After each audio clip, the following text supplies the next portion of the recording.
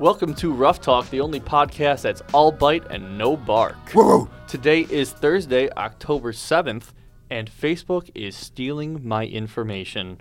But I think we already knew that, guys, didn't we? Definitely. Yeah. I don't use Facebook. I don't either. Same. But it's not like they haven't been in scandals before, though. Yeah. So I use Facebook primarily just because my mom will comment or post a picture of me for National Sons Day, and then I'm like, I need to respond thank you, Mom. you And- need the validation from your mom I posting do. a picture. Mom, if you're listening, thank you for the pictures, and post more pictures of Zoe too. We love you, Mom. Later, you're going to hear the interview with the soccer coach. Yep, NIU men's soccer coach Ryan Swan. So stay tuned for that. That'll be coming up. It's a great interview. Is he leading the 9-1 Huskies right now? The 9-1 Huskies. Our first question is going to be the most important one. So stay tuned. It's about haggis. So if you don't know what haggis Gave is, away the question. oh well, I mean I didn't say anything about haggis. I just said it's going to be about haggis. So yeah, Instagram, Facebook. You probably have heard it by now. Though Facebook was down for a few hours, and then there was a report or a whistleblower that came out, basically talking about how the company is more focused on their profit than actually public safety. It was a bombshell report. We actually just talked about it in our journalism class. It's a crazy thing. There was a quote from this Frances Hagen, I believe, is how you pronounce her name, basically saying the company's leadership knows how to make Facebook and Instagram safer, but won't make the necessary changes because they have to put their astronomical profits before people. Anybody want to take a swing at this one? Oh, that's Capital America for you. I mean, have any of you guys personally had experiences with this where you felt like there was kind of something that was sus or misinformation or something you were just yeah, this is clearly not right? All the time. Every day. Yeah. Literally every time I'm on Facebook or Instagram, there's something that I was thinking about this show in my head, and then it pops up. I think the weirdest thing is I remember I was on Instagram and I literally was in the mood for B-Dubs and saw a B-Dubs ad as I scrolled down to go open the app. So they're watching. So what this really comes down to is I was watching this on the news. So basically, their algorithm, the way the algorithm works for Instagram and Facebook, it can a young girl joins Instagram and she's really interested in physical fitness. Well, it will show her recipes about physical fitness, and then we'll lead her down a road to anorexia. No, that's absolutely true because, I mean, okay, I'm not going to say the same thing has happened to me. I don't have an eating disorder, but I do to bake and cook, so I do look at recipes, and it's so, obvious to me because, I'm an adult. I can very clearly tell when, something isn't right. I've taken health classes. I kind of know. A 14-year-old, though, if someone's telling them that they only need to eat 1,000 or 1,200 calories a day when, no, that's not really right. Right. They're not going to know that. Right. And it hurts a lot. I think it just hurts more because we know Facebook they know about this. Oh, yeah, definitely. Yeah, they just don't want to do anything about it. Oh, and why would they when they're making astronomical amounts of money? It says, hey, this is from actually this is just about the shutdown of Facebook itself. Facebook was just off air for hours. What happened, Davion? Yeah, I remember CNN had said that Facebook was shut down for about 6 hours, and even Twitter users were experiencing issues with the app as well. I believe the only real social media app not giving anybody problems yesterday was Snapchat, and then some people said their TikToks were fine, but I do know some of my friends said they were having issues on TikTok too. We had reverted back to the Stone Age for a little bit. Yeah, the only reason why those other places had issues is because all the traffic from Facebook got dumped into all the other places. That's why Twitter started to struggle as well. And it wasn't a little glitch. Apparently, this was a huge thing. There was just a lot of code missing. There was... it was the routing of the information just kind of got fucked up. Yeah, one of my buddies was telling me that somebody literally logged into the Facebook mainframe and deleted a big portion of it, and they were only able to acquire it back just because they had a backup for it. That's crazy. How a company that big didn't they build a data bank here in DeKalb? I think I did hear about that. They're planning to. Oh, they're planning They're to? trying to, because I remember my journalism teacher telling me about that. I remember that. It's crazy how a company that big can have a problem like that just because of, a line of code or routing. And then the funny thing about that, the amount of shout-outs for shout-outs I saw on Snapchat, people must have really been bored yesterday. That shit was insane. What do you mean? What's Basically, shout-outs for shout-outs is where you post somebody on your Snapchat so you would get more Snapchat friends. So, so you're just trying to get clout. That's basically what it is. That's stupid. Very. Anybody else got anything on Instagram, Facebook? It was a big deal. It's going to be a big deal. This woman testified before Congress. And Allie, we were talking about this in our journalism class. I mean, we knew this was probably happening. We knew Facebook was up to something. It doesn't shock me, but I'm not going to be surprised if nothing happens. Well, yeah, we knew that this exact problem was happening because throughout the pandemic, they've refused to take down misinformation about the vaccines, and they've refused to take down information about the so-called fraudulent election. We knew that this was happening. We knew that they cared more about, their profits than actual correct, factual information in public health and safety. But no, I really don't think anything's going to happen about that, and that's kind of disappointing. And it also doesn't help when, the people that are asking questions in Congress are 100 years old and still use telegrams and don't have any of these social media sites because they're not well informed. And the craziest thing I think was I saw Mark Zuckerberg lost $7 billion within his net worth because of all the stuff that happened yesterday. Yeah, that's nothing to him, though. Yeah, seriously. I thought you were going to say, lost 70 pounds. Good for him. Needs to. No, he's skinny. I'm thinking of Bill Gates. Oh, well, he's old. Bill Gates is also skinny. But he's old, though. But he likes children. Old. Bill Gates is decent. Really? The Bill Gates, Jeffrey Epstein thing? Nobody? I didn't know that. That's kind of sad. Well, Bill Gates was in connection with Jeffrey Epstein. Wow. Oh, wow, that's so surprising. And then him and his wife got divorced, and they think that's one of the reasons. Oh, wow. I guess you learn something new every day. Okay. Yeah. What do you want to talk about next, Davion? Okay, let's go ahead and talk about Bubba Wallace. For those of you who don't know, Bubba Wallace is a NASCAR driver, and I believe it was on the first. It was where he became the first. He became the first driver to win a NASCAR Cup Series since Wendell Scott in 1963. Long time.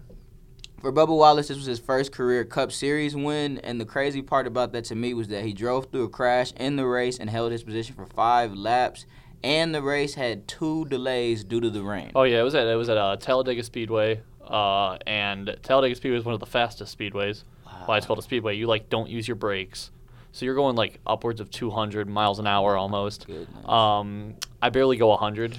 I barely go 80. That's insane. No, yeah, he's and this is the biggest thing because Talladega. I don't know if any of you remember last year. That was that whole thing with that noose. There was I remember that. I remember that. Where there was a noose found in his locker room or in his something like that. car, where his car is stored. Good garage. Yeah, his garage. Thank you. Where his car is stored. I couldn't think of the name. And so there was a whole outcry about that and racism in the sport. So it's a good thing for him that he was able to win. I think it was really nice to see him win because a lot of times when you grow up, you don't really see a lot of black NASCAR drivers. And I even remember when I was a kid, I never that's why I never really watched NASCAR. So I think it's good that he's empowering more people to join the sport. Yeah, no, actually, I was kind of gonna say the same thing. It's a very predominantly white sport. One that I would never participate in because it kind of freaks me out that they have to go so fast, especially without braking. Yes. But no, seriously though, that's good for him. You don't think you could drive in a car like that for 150 laps, just never braking? No, I would be too scared. What would I have to do if I was to go to the bathroom? That's my only concern because I feel after the second lap, I would have to piss myself, literally just all over the place. Yeah, I'm pretty sure you just pee in the car and then change your seat. But what if I make a hard left and it's just pee all over my face? Well, that's why you have the helmet. I'm going to instantly crash. I'm gonna just crash right into the wall. Windshield wipers on your helmet. That's good. That's a good one. Definitely. Yeah, Bubba Wallace, good for him. Congratulations. Wearing McDonald's, I think, was his sponsor. So that's amazing. Loving it. He's loving it.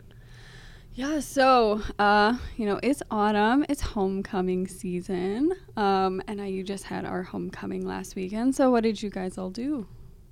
Do you want my honest answer? Yes. All right. Honesty only. Yes. Honesty only. Honesty only. Woke up around 10:30 because we were supposed to have a tailgate. Not a lot of people showed up, but the ones who did, the real G's, we did have Coors Light. The mountains were blue, so it was cold. I personally didn't go to the game because I had to write a recap story for men's soccer. But everybody else went to the game. They came back a little earlier after the torrential downpour that just happened, and then I think we just spent the rest of the day just getting high and playing Smash. That was pretty much homecoming. Oh, and then we went to Fatty's. Was there even rain? I mean, because I know the game got rained out, but was there even actually rain? It was pouring down. It was pouring down earlier today. There was a torrential downpour for 20 minutes. Okay, I don't know how I missed that, but also it was only 20 minutes, so that's not really that long. Cause I had woke up around 12 that day, and I was getting ready to leave, and I look out the window. It's pouring down, and there were no parks in the Steve-O parking lot. And I believe there's also lightning too, so that kept. I did hear about that. Yeah, that they had to delay due to lightning. That kept postponing the game. The game started at 1:30. By 7 o'clock, when we were at Fatty's. It was the third quarter. What about you guys? How's your homecoming? Yeah, my homecoming weekend was pretty good. I spent most of it just hanging out with my roommates and, again, getting a lot of work done. I had women's soccer recaps to do and then a different feature story as well. So, yeah, my weekend was similar to Noah's. I just hung out with the buddies, got right, and enjoyed myself. So it was pretty nice. Same. Yeah, I mean, well, I did go to one of our homecoming events, the night at Homes or whatever. How was that? I thought it was, pretty fun. I mean, I went with a group. I was invited. So, but yeah, there were different events, put on by different organizations and clubs here, which was cool. It's just kind of a chiller night, but it was fun. I slept in all day. Really? Well, not all day. I slept in for until 12, and then I just had to get a lot of work done that day. You're a real party animal, Jerome. Nope, yeah. I am not. Yeah, I mean, hey, if you need sleep, you need sleep. Hey, sometimes when you're always busy, it's good to just do nothing. Exactly. That is true. Okay, homecoming. Yeah, I mean, I didn't really have anything else for homecoming. NIU beat Eastern Michigan 27-20. Game wasn't even that good. There were a lot of parties this weekend, though. I know the numbers. Go get tested while you're out there. Oh, yeah, COVID. Go get tested. I have a feeling that the numbers are probably going to spike. Just took my test today, hoping for the best. Next thing we're going to talk about Squid Game. Squid Game on Netflix. Oh, my gosh. That show Oh, my gosh. is crazy good. Oh, my God. I binged it and I finished it all. Davion's got 2 episodes left. 2 Allie more. has not watched it. Jerome said he might get on it. I guess it's going to be something for me and Davion to talk about, but this show is so good. It's #1 in 90 different countries since debuting on September 17th. That's insane.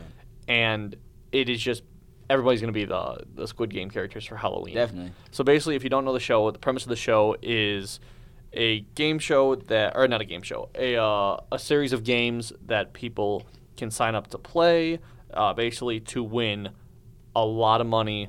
If you are eliminated from the game, you die. And it is. I don't really want to say anything else about it because I don't want to. We don't really remember too much. I don't want to ruin anything about it. It takes place in Korea. This was something that you showed, Davion. What was this? And I think the craziest part when we were actually talking and looking this up, the craziest thing about this is the director of the show was rejected by studios for 10 years because many studios found it too grotesque and too unrealistic. Wait, what? They found a what? Too grotesque. Grotesque. Okay, yeah.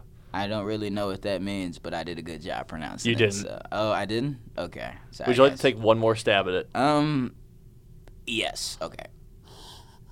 Grotesque. Yeah, I quit. Grotesque. What? Are you serious? Are you serious? You're lying. Bro, that's insane. No. Oh, but man. no, yeah, the studios found it too grotesque, too unrealistic. Wait, what? you just said grotesque. I know, because he said it. Yeah, too grotesque. Too grotesque. You're funny, Davion. No, it's just a crazy show. I binge watched it all. I loved it. Great story writing. Great ending. The last 2 episodes are great. I don't want to ruin anything. Plot I twist, think I everything like like that. the best thing about it is like it takes you up and down the whole show. Like you get like a full 360 of everything that's going in within every single episode. Oh yeah, 100%. Al, are you gonna watch it? I do want to. I mean, for me, what's interesting about this is that like I just never expected,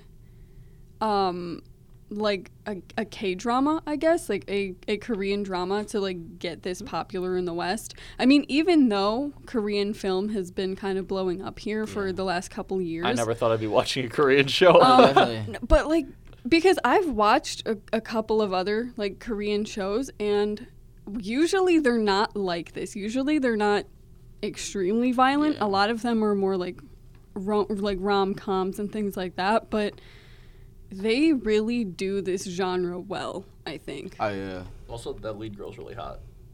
Very, very. I'm so glad you mentioned that. I'm so glad. I don't know what her name is or how to say it, but I will be contacting you soon. Yeah, she's like a Korean supermodel, which is It makes sense. It makes plenty of sense. that it does. You guys need to check it out. Oh, please. And anybody who has watched it and would like to, talk about it, please DM us on Instagram or Twitter and Definitely. just talk about the show with us. We can do it all day. All night. Speaking of, actually, there's no good segue into this. At all. Yeah, I was going to say. Go ahead. We'll go ahead. Speaking of women, let's talk about women in Kabul. So Let's go ahead. I'll go ahead and let you guys know. So, for those of you that don't know about what's going on with the women in Kabul, they're defying the Taliban and returning to work and to go back to their studies. So, basically, what's going on there is the Taliban took back over Afghanistan again, and in their rule before, females were never allowed to go to school within the 5-year rule they had. And in August, the Taliban had took control over Afghanistan, and then the Taliban banned students from secondary education actually just last month. And one woman actually even said that she has no other option but to just go obtain her education and return to work. That's really sad. It is. It is sad. I mean, I think it's just, I mean, like for me, because I'm the only woman in this room, it's like. And the most respected woman in this room. Yes, ma'am. Thank you very much, guys. Appreciate that. But course. I mean, I think you really can't look at this issue culturally. Because I know, some people make the argument that, like, oh, it's just their culture and, whatever. And maybe it was. But I don't think it should be now. I think that has to change. And it is very... It is sad. It is sad to kind of see them revert back to... the Dark Ages. Yeah. Well, maybe not that far back, but... I mean, but it kind of is. But In a way. Well, I mean, because I feel like we made so much progress with, like, Malala and things like that, and then to kind of revert to, like, before that, when, women still didn't have these rights, it is sad, and I wish that could change, but I don't really know how possible that is. I don't know when that would even happen. Well, the thing is, the Taliban, one of their main goals for fighting was to revert their cultural ways back to what it was before. So, like restricted women's rights, that kind of stuff. So, unless the Taliban get like outed or something happens within their own structure, it's gonna keep happening, unfortunately. When people think of Afghanistan, they think of like the Dark Ages already, but like it wasn't always like that. No, it was not. No. I mean, they have electricity. They go to school. They watch TV. They have a great society. Like they have cities. People just think because it's the Middle East, it's like a wasteland. Right. And I mean, to be fair, and I'm not defending that point, but like they are very protective of their culture. And I mean, because like their culture has been around for thousands of years and they still do things the way that they always have. And, I don't think that that's necessarily a bad thing, but at the same time, like there are some things that do need to be adopted and adapted, that fit more modern values. Yeah. I just feel like in this day and age, in 2021, any woman across the globe could do anything. And I just feel like we should stop restricting women to do what they're capable of doing and what they want to do. I like that. And anything? Oh yeah, the last bullet point here is so tell me about it, Dave. This is not funny, though. This is not funny. No, not funny. Not At funny all. By no means we're laughing at something unrelated. But they did run out of power in Kabul as well. Samir, did you pay the power bill? Oh, man. Okay. Sorry. Hey, okay. But let's go ahead and transition to the next one, Noah. I just hit my head on the microphone. That did not feel good. You wrote here flu shot clinic in the Duke Ellington Ballroom. Oh, yeah. So there will be and a flu then shot. left nothing else. Well, it was on Tuesday the 12th. Yeah. So, I assume it's going to be a good thing. Funny thing about that, I've actually never had the flu shot until I actually got the flu. I don't really believe it does anything, but that's just my stand. We're not getting political here, but I'm telling you guys to get that flu shot. It's not political. It isn't? Oh, I'm not being biased. That's what it is. Biased. That's what it is. Biased. Go ahead and get that flu shot, guys.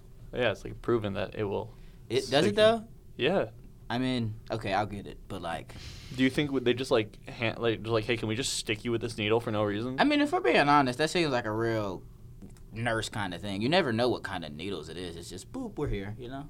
Well, yeah, but you're going there to specifically get a shot. But do you guys really know what's in the shot when you go get your shot? I'm sure you can look it up. I mean, okay. You probably could. I mean, they give you the pathogens for the new for the new flu strain, and that's why you have to get it every year because it's different. It mutates. Have you guys gotten a flu shot before? I get it every year. I actually just got it last week. I have not gotten mine this year, but I will. I just got it last week. Usually you want to have it 2 weeks before flu season starts. Might raw dog it out, see what happens. But I am going to get that COVID shot, though. We now welcome onto the show a very special guest. He is the head coach of the 9-1 NIU men's soccer team. They are red hot. Please welcome to the show, Coach Ryan Swan. Can we call you Coach? You can call me Coach. Okay, awesome. Coach, I like that. We've been wanting to interview you for a while. You are on a hot streak, 9-1. You guys are playing so well. You guys have number 4 West Virginia coming up soon. And before we get to that, we have probably the most important question of the day. And that is, have you ever, and if you have, how good is haggis? I have had haggis a couple of times. And if it's done right, it's palatable, and if it's done wrong, it's horrific. Because it just looks horrible, doesn't it? Well, it really depends on the preparation. So if it's prepared properly, it doesn't look so bad. But I think the pictures that are online usually is of the worst of it. So no, it's okay. Oh. Yeah, it doesn't look great. Yeah, no. I think I'm gonna have to pass on that delicacy. Well, that was actually, that could be the whole interview right there. We can end it right there. Just wanted to know. No, so it's your 5th season here. You started in 2017, and we're looking at your records here, and they obviously have improved each season. Right. What kind of culture are you trying to build in the locker room?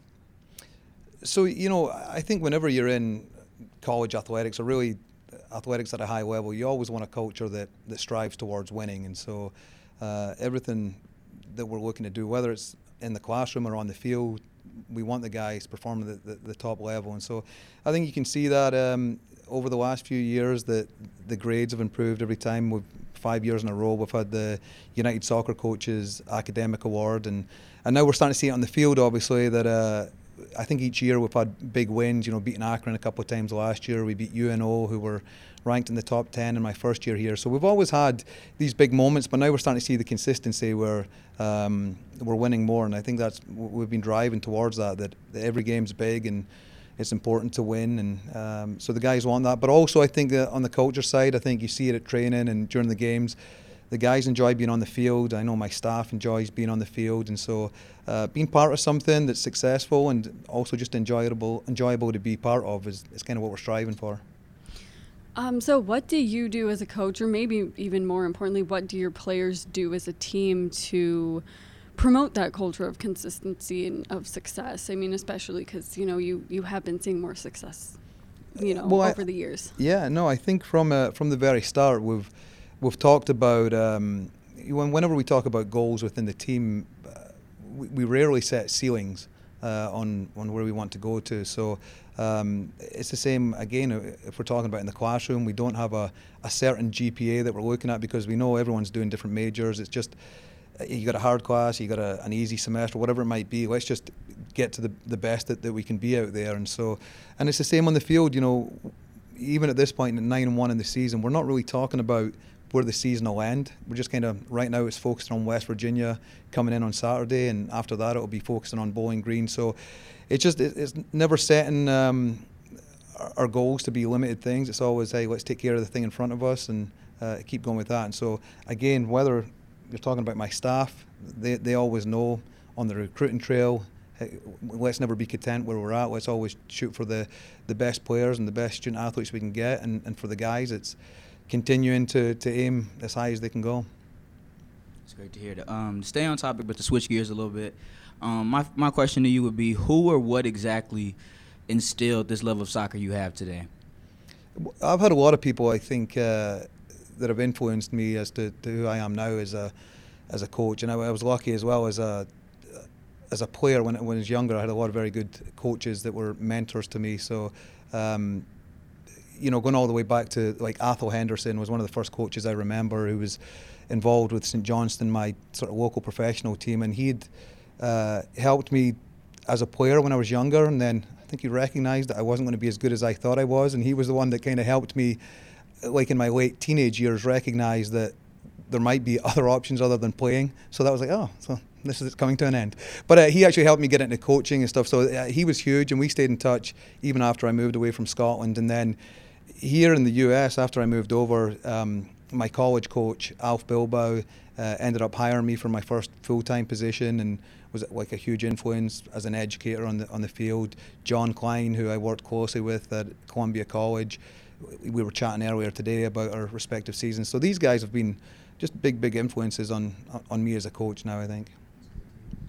Going off of talking about your coaching and who helped you through your life, is it? It's a question I like to ask a lot of coaches. Is it more rewarding for you that you are now a coach? You were once a player. Do you think it would have been more rewarding if you kept playing as a player, or do you think that you just have this so much more sense of achievement, of gratitude, proud to be a coach of these these 11 guys who are on the field? Yeah, no, I do think that the playing side of it, one of the things I think that drives us, and this again goes for not just myself, but Andrew Bordelon, Tyler Dahl, and staff with me, all really enjoyed playing and still do enjoy playing. And so I think having the memory of why we loved the game and what motivated us to get out there, it helps dictate how we are as coaches on the field now and what the players are looking for. So I don't think it's essential to have played at a certain level to be a good coach, but I do think remembering the love of the game and the joy you get from it is important when it comes to the kind of coach that you want to be as well. So I do think from the playing side did help me on that. Well, then let's read you off a few stats here. All right. You're talking about coaching, talking about your love of coaching. Here we go. Forward Nick Markanich, 12 goals in the season, leading the country. Enrique Bamuelos, third in assists. He's got 7. You're the top scoring offense in the country. You are second in goals against, first in goal differential. That's 30 goals to 3. You have a 27 differential in goals, which is insane. And then I believe it's a 600-minute scoreless streak that you have. I can see you having a little smirk there. Got to be a great feeling. Yeah. I mean, you've already talked about, what do you credit this success to? How do you get the guys to just buy in on this team? Because it seems like they have. Well, I think this is something, and the guys that, obviously we give credit to everyone, but I think when you look at the guys that are now seniors that came to this program after we went, and I think in my first year, I'm trying to forget the numbers, but it was like 3-11 in something, season. So that's tough to attract good players to come to that team was always going to be difficult, but we managed to bring the guys, and you mentioned Nick Markanich, who's now leading the nation in goals. Like, he came and joined that team. Like, he came into our first full recruiting class, and so those guys that came in and I think saw the vision that we had for the program and bought into it. And so even though there were obviously some tough times over the last couple of years, the guys never stopped believing in where we wanted to get to and where they wanted to get to, both individually and as a team. And so huge credit to them. So obviously the Markanichs we've mentioned, Adrian Corona, we've bounced around in so many different positions, and he's bought into, here's my my job on the team, and whatever we ask of him, he gets it done. And so those guys came in, and like I say, I think they saw what the potential was, and now we're enjoying some of the fruits of that. And again, we're not satisfied, but there's still more that we believe to come. So that hunger and that belief, I think, is what's driven us. You said something earlier that was interesting. You were talking about Just one thing. Well, everything you've said has been interesting, but you were talking about like your influences and your experience with coaching and how that's been for you.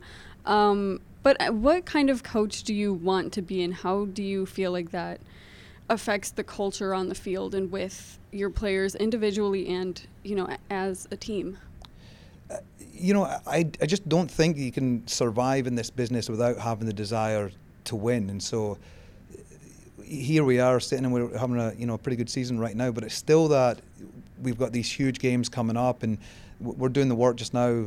My staff is just working almost around the clock in preparation for the coming game, and kind of with half an eye on the next game, and then we've got a big road trip coming up. So all the preparation that goes into obviously preparing our team, getting ready for our opponent, all these things that go into it are driven by our desire to succeed. So first and foremost, I want to win. Like I'm a competitive person by nature, but also the kind of coach I want to be. I want the players to obviously have the respect of what we're trying to achieve, but also to know that myself and my staff actually care about what they're doing and what's after NIU, whether it's continuing to play or whether it's going into the real world outside of soccer or coming into soccer as coaches. So we do try and have conversations with the guys and direct them to getting the best out of them, again, on and off the field, and then, helping them grow as men. So I think that's the most important thing. I think if we keep striving to get the best out of our players, we'll keep seeing the results on the field, and we'll see the results of these guys going on to success, whether it's on the field or not. All right. Another question I had for you as well, Coach, was how are you able to recruit so many foreign students to come to play at NIU and some of the bigger name students as well to buy in? Well, I think first and foremost, the American college system is unbelievable. I grew up in Scotland, and I kind of got to an age where my options were running out. I thought I was going to go pro as a soccer player, and around about the age of 16 or 17 is whether it's kind of make or break. And unfortunately, it looked like it was breaking for me. So the professional opportunities weren't there that I thought were going to be there, and that's the harsh reality around most of the world. And once you get to that certain age, either you're going to an amateur level or maybe a semi-pro level if you're lucky enough. But here in the US, when you're allowing 18 to 22, 23-year-olds come over, compete at a really high level, great facilities, great opponents, there's a lot of people who are looking to do that. So there's just a huge amount of international student athletes looking to come over here. Obviously, having some contacts, particularly in the UK, has led to some opportunities there.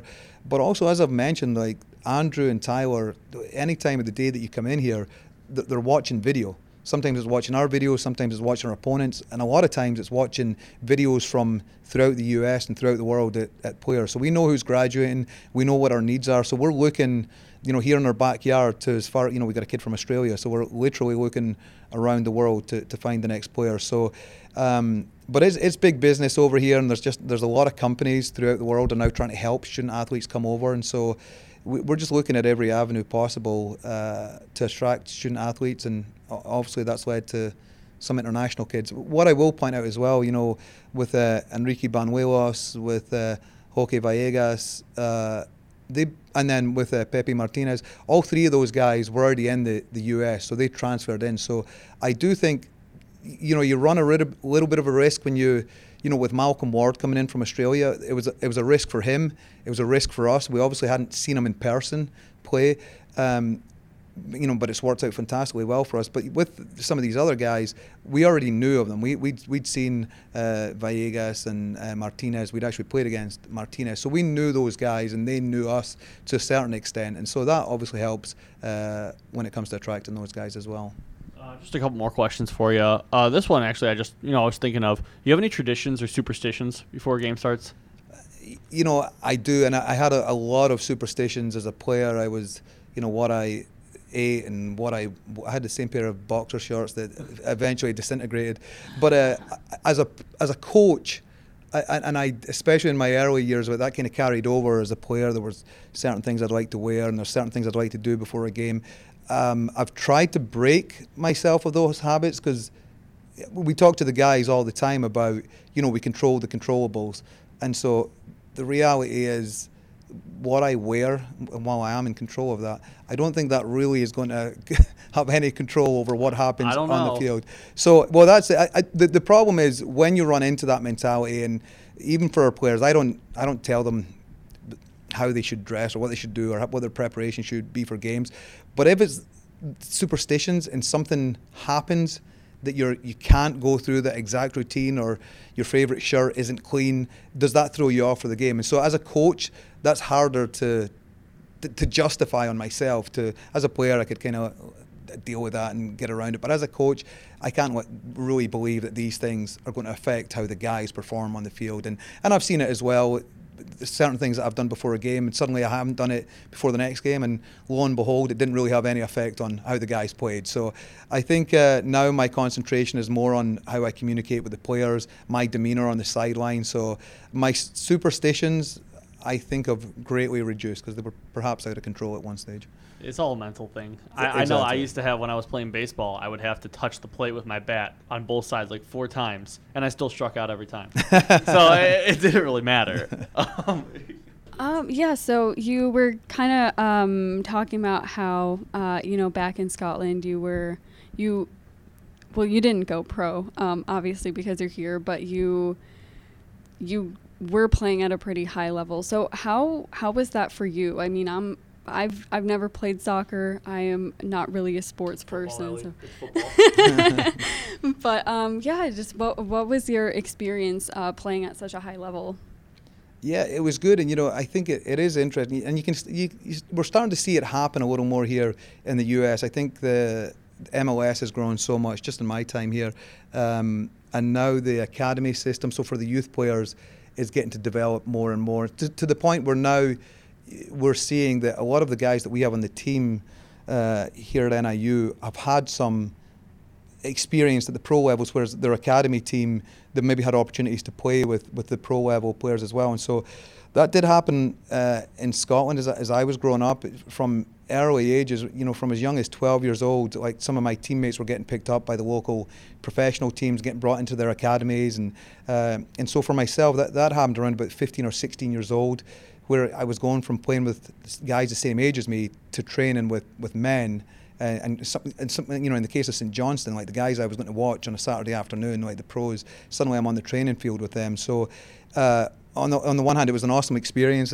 getting around that level, but also it did make me realise that there's so much I've got to add to my game. I think you don't get to rest on what you've done or what you think you are as a player, because suddenly when you see the higher levels, that really challenges you to be better. So that's one of the things I think that Major League Soccer is doing a fantastic job of just now. You see, especially our guys that have been with FC Dallas, they're training at the same time as the pros, and if they've been exceptional for their youth team, they're getting to go and train with those pro level players as well. So I think it's a great thing, and it makes a big difference. And we have obviously found some diamonds in the rough that have maybe flown under the radar, but the guys that have played at a really high level, you can see that they're prepared for the college level. And so I do think that when I came over, that was kind of an advantage of my background. I'd kind of been playing with older players from a younger age, and I was able to adapt to the college level relatively quickly. And again, I think that's something we're seeing more and more of from the American player as well. And then the question I had, what is your favorite game that you played in personally as a player, and why is it your favorite game? So I played college at Truman State, and I still remember a national tournament game my first year. We were playing against Quincy University from here in Illinois, and we beat them 3-2 in overtime. I scored the equalizer, and I still have a picture of the celebration on my wall, much to my wife's What was the dismay. celebration? It was the shirt off, sliding on the knees, just all the in front of the Traditional. crowd. Yeah. So, but yeah, so that was just an exciting game. It was, there was a good crowd out for the game. It was, the weather was great for it was cold. It was November, but the field was in good playing condition. And so I remember the crowd being there. I remember the excitement of playing in the national tournament. So that certainly sticks out as a big game. We won the DeKalb indoor league with my staff and the Molly staff. So that was exciting too. So that was more recent. Wait, so you played indoor soccer against Molly's or with? No, for Molly's. Yeah. Oh. So Sean is a big supporter, the owner of Molly's, and so he would get the staff together and some of the older players, and we'd go play in the DeKalb Rec indoor league. It's like a softball league. It's exactly Almost. like that. Yeah. I would So, do that. yeah. That's pretty cool. So yeah, we were champions of that. So I remember winning that too. So that's probably got to be your biggest accomplishment. That's probably right? the biggest. Yeah. Yeah. So, yeah. Well, that's all we got for you, Coach. You can see NIU play number 4 West Virginia this Saturday, 3 p.m. at the NIU Soccer and Track and Field. Going to be a great game. Go Huskies. We wish you the best of luck, Coach, all your players, and thank you for coming on the show. All right. Thanks, guys. Appreciate it. Before we get to Mount Rushmore, which is our segment for the day, we want to tell you about the Red Black Podcast. Every week, the Red Black Podcast provides you insight and analysis you need to get you ready for Husky football. Join Northern Star sports editor James Krause and guests like Rocky Lombardi, Clint Rakovich, and many more as they talk all things NIU football. You can find episodes at northernstar.info or wherever you listen to podcasts by searching Red Black Football Podcast. That is Red Black Football Podcast. Okay, Mount Rushmore time. Today's Mount Rushmore, we have decided on the Mount Rushmore of holiday food and drinks. So I think we're expanding this to be like anything holiday related. Definitely. Like, eggnog or Thanksgiving food. Like I think that's what we're basically saying. General right? holiday Yeah, food. general holiday food, snacks, Okay, so general holiday food. We did draw numbers to see who would select the order. Davion, you won, and the order is going to be Davion, Noah, Jerome, Allie, and it's going to be snake draft style. So, without further ado, what is yours? All right, my number 1 holiday food, drink, or snack would have to be the frozen hot chocolate from Dunkin'. If you've never had it, I will buy it for you. DM me. It's so good. I have to write these down so I know what's been taken and what has not. It's so good. It's so good. Frozen hot. Yeah, I've not had it. It's like the perfect blend of hot chocolate, but then it's the nice cool part of it too. They normally sell it around November, October, November, and then it lasts maybe January, February. Okay. It's always really good. And then what about you, bro? So mine I'm gonna take so nobody else can steal it.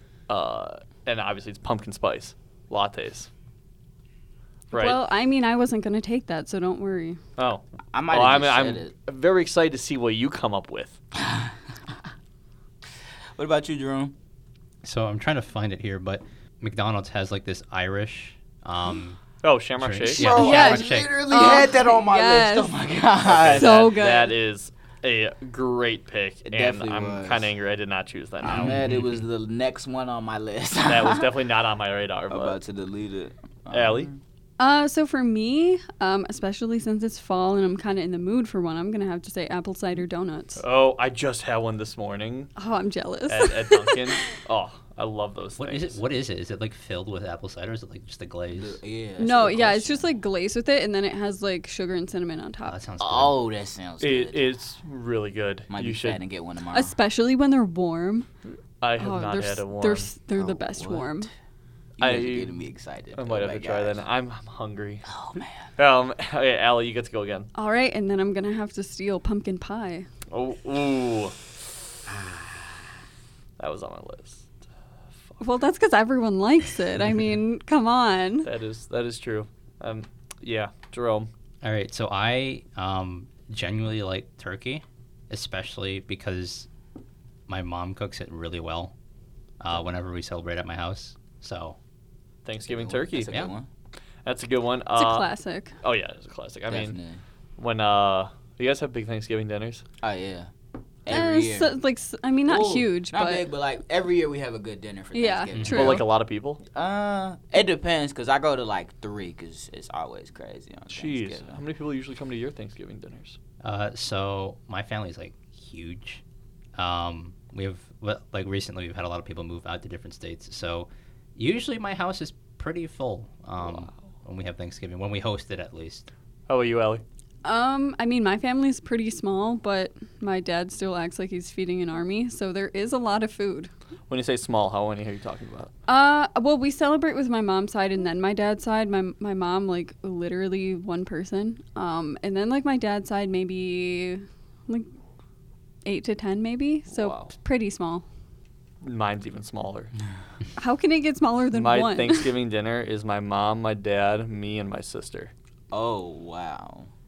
Yeah, okay, that is small. But, I mean, Family's family. yeah. Well, no, I know. I'm exactly. saying, like, the extended family is not, That's I how, mean, like, my they're main one literally goes. not there. That's how my main Thanksgiving goes. Because normally we have, like, a smaller family on my mom's side, but then, like, everyone's normally on the dad's side is huge. And that's how it is for my family, too. So, like, we have the first dinner is just, like, me, my grandma, my mom, and my uncle. And then the second one will probably be, like, on my dad's side, we'll go to my uncle's house. It'll be, like, maybe 25, 30 people there. Next one, it'll be double the amount of people there, and it's, like, way more food.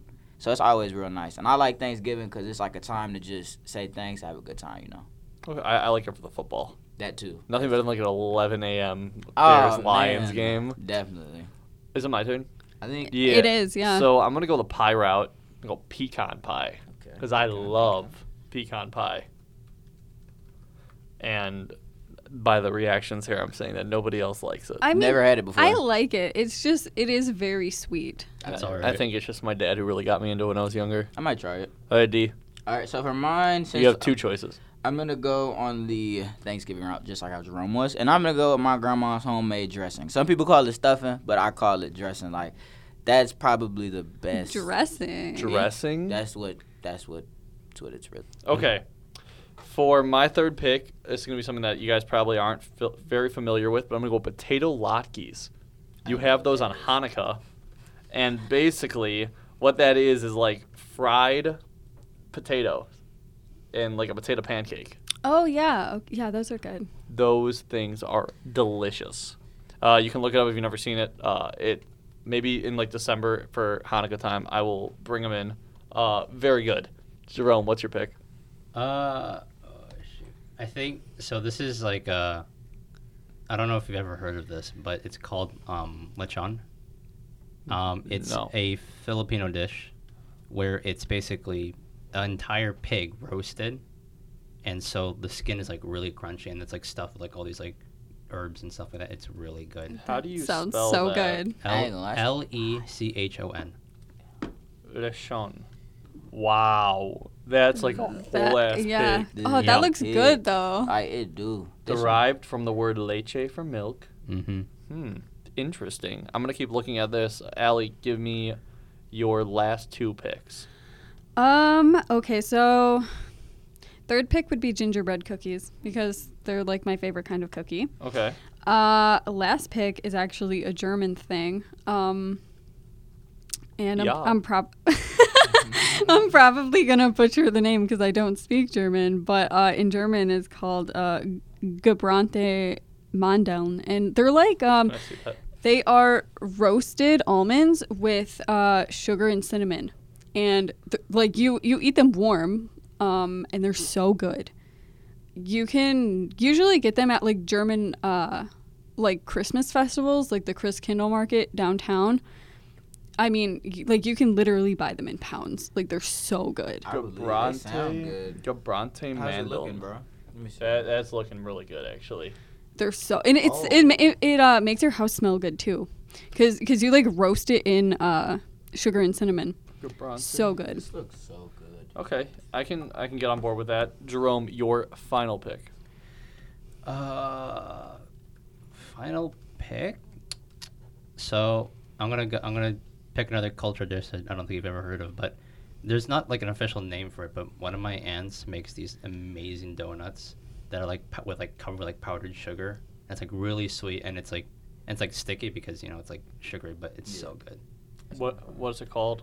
There's no name for it. Sugary Not that I'm aware donuts? of. Yeah, just sugary donuts, I guess. It They're not sounds even- like they're a not powdered even- donut. They're not even formed as like actual donuts. They're like twisted.